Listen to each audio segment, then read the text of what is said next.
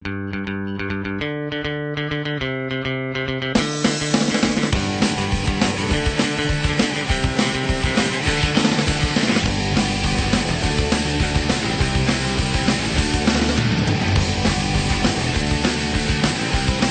everybody, and welcome to episode number 5 of the Living Word podcast series. Today we are continuing our talk on covenant with a specific mention and discussion of the 10 Commandments. Now, in the last class, we got into the covenant that God and Israel made through Moses at Mount Sinai, but I said I would hold off on the 10 Commandments until this podcast because even though it fits into the Mosaic covenant, it's important enough that it gets its own episode. So the 10 Commandments, as I said in the last class, it is the outward sign of that particular covenant.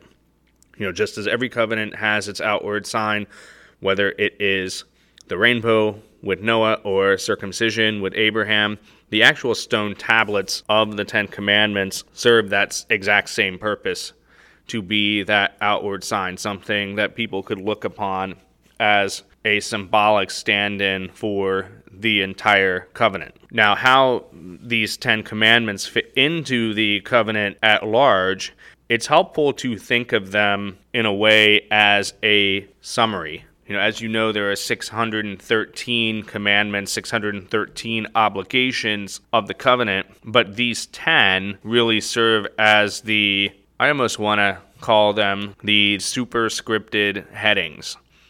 As in, you could fit the other 603 underneath one of the 10. And of course, there will be some overlap for some of these commandments, but for the most part, that's generally how they operate. Now, if you have the handout that I also posted on Google Classroom, the little companion to this podcast, in the middle of it, the actual 10 Commandments are listed.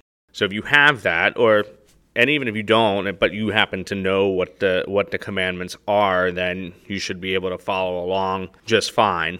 One of the things that you should notice with the commandments themselves is that they're organized in a particular way. And it's not really accidental that they are organized the way that they are. So you begin at the top with, I, the Lord, am your God. Thou shalt not have any strange gods besides me. Do not take the Lord's name in vain. Remember to keep the Sabbath holy. Honor your father and mother, and then the classic list of thou shalt nots. Thou shalt not kill, thou shalt not commit adultery, steal, bear false witness, covet thy neighbor's wife, covet thy neighbor's possessions. Yes, forgive me, I am reciting them in sort of the old style. That's the way I learned them as a kid. And like so many other things that when I go into recitation, I end up using the old style. If I ever recite Psalm 23 within class, I'm definitely doing it in the King James style, even though I've been born and raised Catholic my whole life.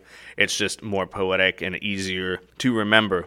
But you start with those top commandments, but what all of them have in common, and really the entirety of the 10 Commandments can be seen as rules governing relationships with God, relationships with family, and relationships with neighbor. And even within that idea of relationships, you see that there is a hierarchy. God comes first, then family, then neighbor. So you're dealing with the highest power, you're dealing with those inside your home, and then those who are outside your home. So thou shalt not worship any gods besides me. That's fairly self-explanatory. Monotheism was sort of written into starting with the covenant of Abraham and then now here with the Mosaic covenant. Thou shalt not take the Lord's name in vain. This has a little bit of a different meaning now than it did 3,000 years ago when the commandments were given to Moses. Nowadays we take it to mean not to use the name of the Lord in anger or just to throw it around. But when the commandment was given, the original idea was you do not use his name at all, because to name something would imply that you had control over it. Some of you may remember back to early Genesis One of the commands that God gave Adam was to name the animals in the garden as part of man's dominion, that if you name it, you have power. Now, of course, we do not have power over God, and thus the reasoning that we cannot say his name. To say the name is to imply power, which we do not have. So the commandment of thou shalt not take the Lord's name in vain is really a warning against the sin of pride. Trying to take something that we do not have, to think ourselves greater than we were meant to be. Keeping the Sabbath holy, remembering creation, and God resting on the seventh day. If God could rest, then so should we. That was the reasoning for it. Then we move away from relationship with God to relationship with family. Honor thy father and thy mother. What's interesting about this particular commandment is that it extends beyond necessarily one's parents. It goes to authority in general. It even means something like your country. I mean, the word patriotism, the word patriot, and everything about it is derived from the Latin word patria, which is father. So there's sort of a little interesting tidbit there with it. Then you get into the commandments with neighbor. And even within those commandments, there is sort of a rhyme and a reason and an order and a hierarchy of what is important. Thou shalt not kill. You do not deprive your neighbor of his life. Thou shalt not commit adultery. You do not deprive your neighbor or yourself of your family. Thou shalt not steal. You do not deprive your neighbor of his property. Thou shalt not bear false witness against thy neighbor. Now, originally, this commandment dealt with the crime of perjury, in which you, in a court case, would tell a lie about what had happened and what you had witnessed. But what you are doing when you bear false witness against your neighbor is depriving him of his dignity. So once again, you don't want to deprive your neighbor of his life, of his family, of his property, and of his dignity. You see the sort of descending order there. Another way for dignity is reputation. It's not a physical loss, but once reputation has been destroyed, it's very hard to go and get it back. Then you have the last two. Thou shalt not covet thy neighbor's wife. Thou shalt not covet thy neighbor's possessions. Both of these commandments recognize that man's fundamental sin against his fellow man is envy.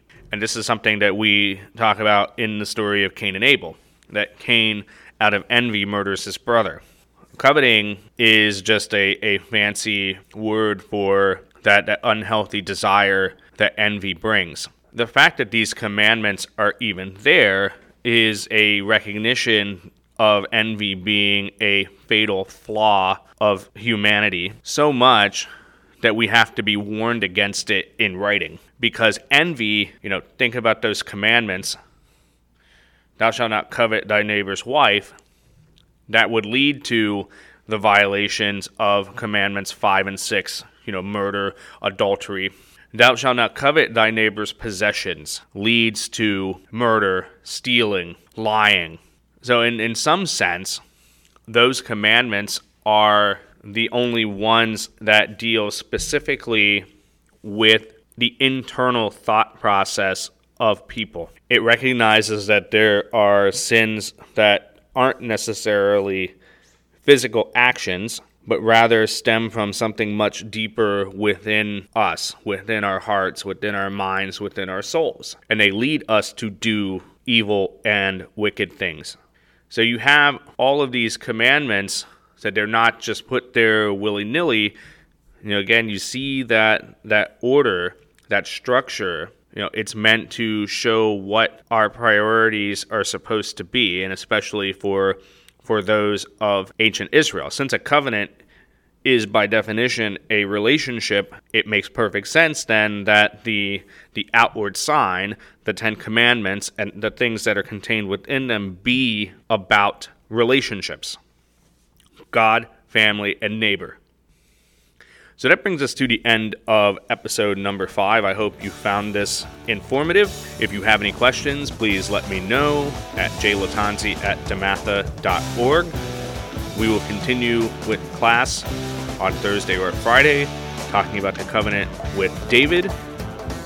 And I hope you all have a pleasant day, and I will see you next time.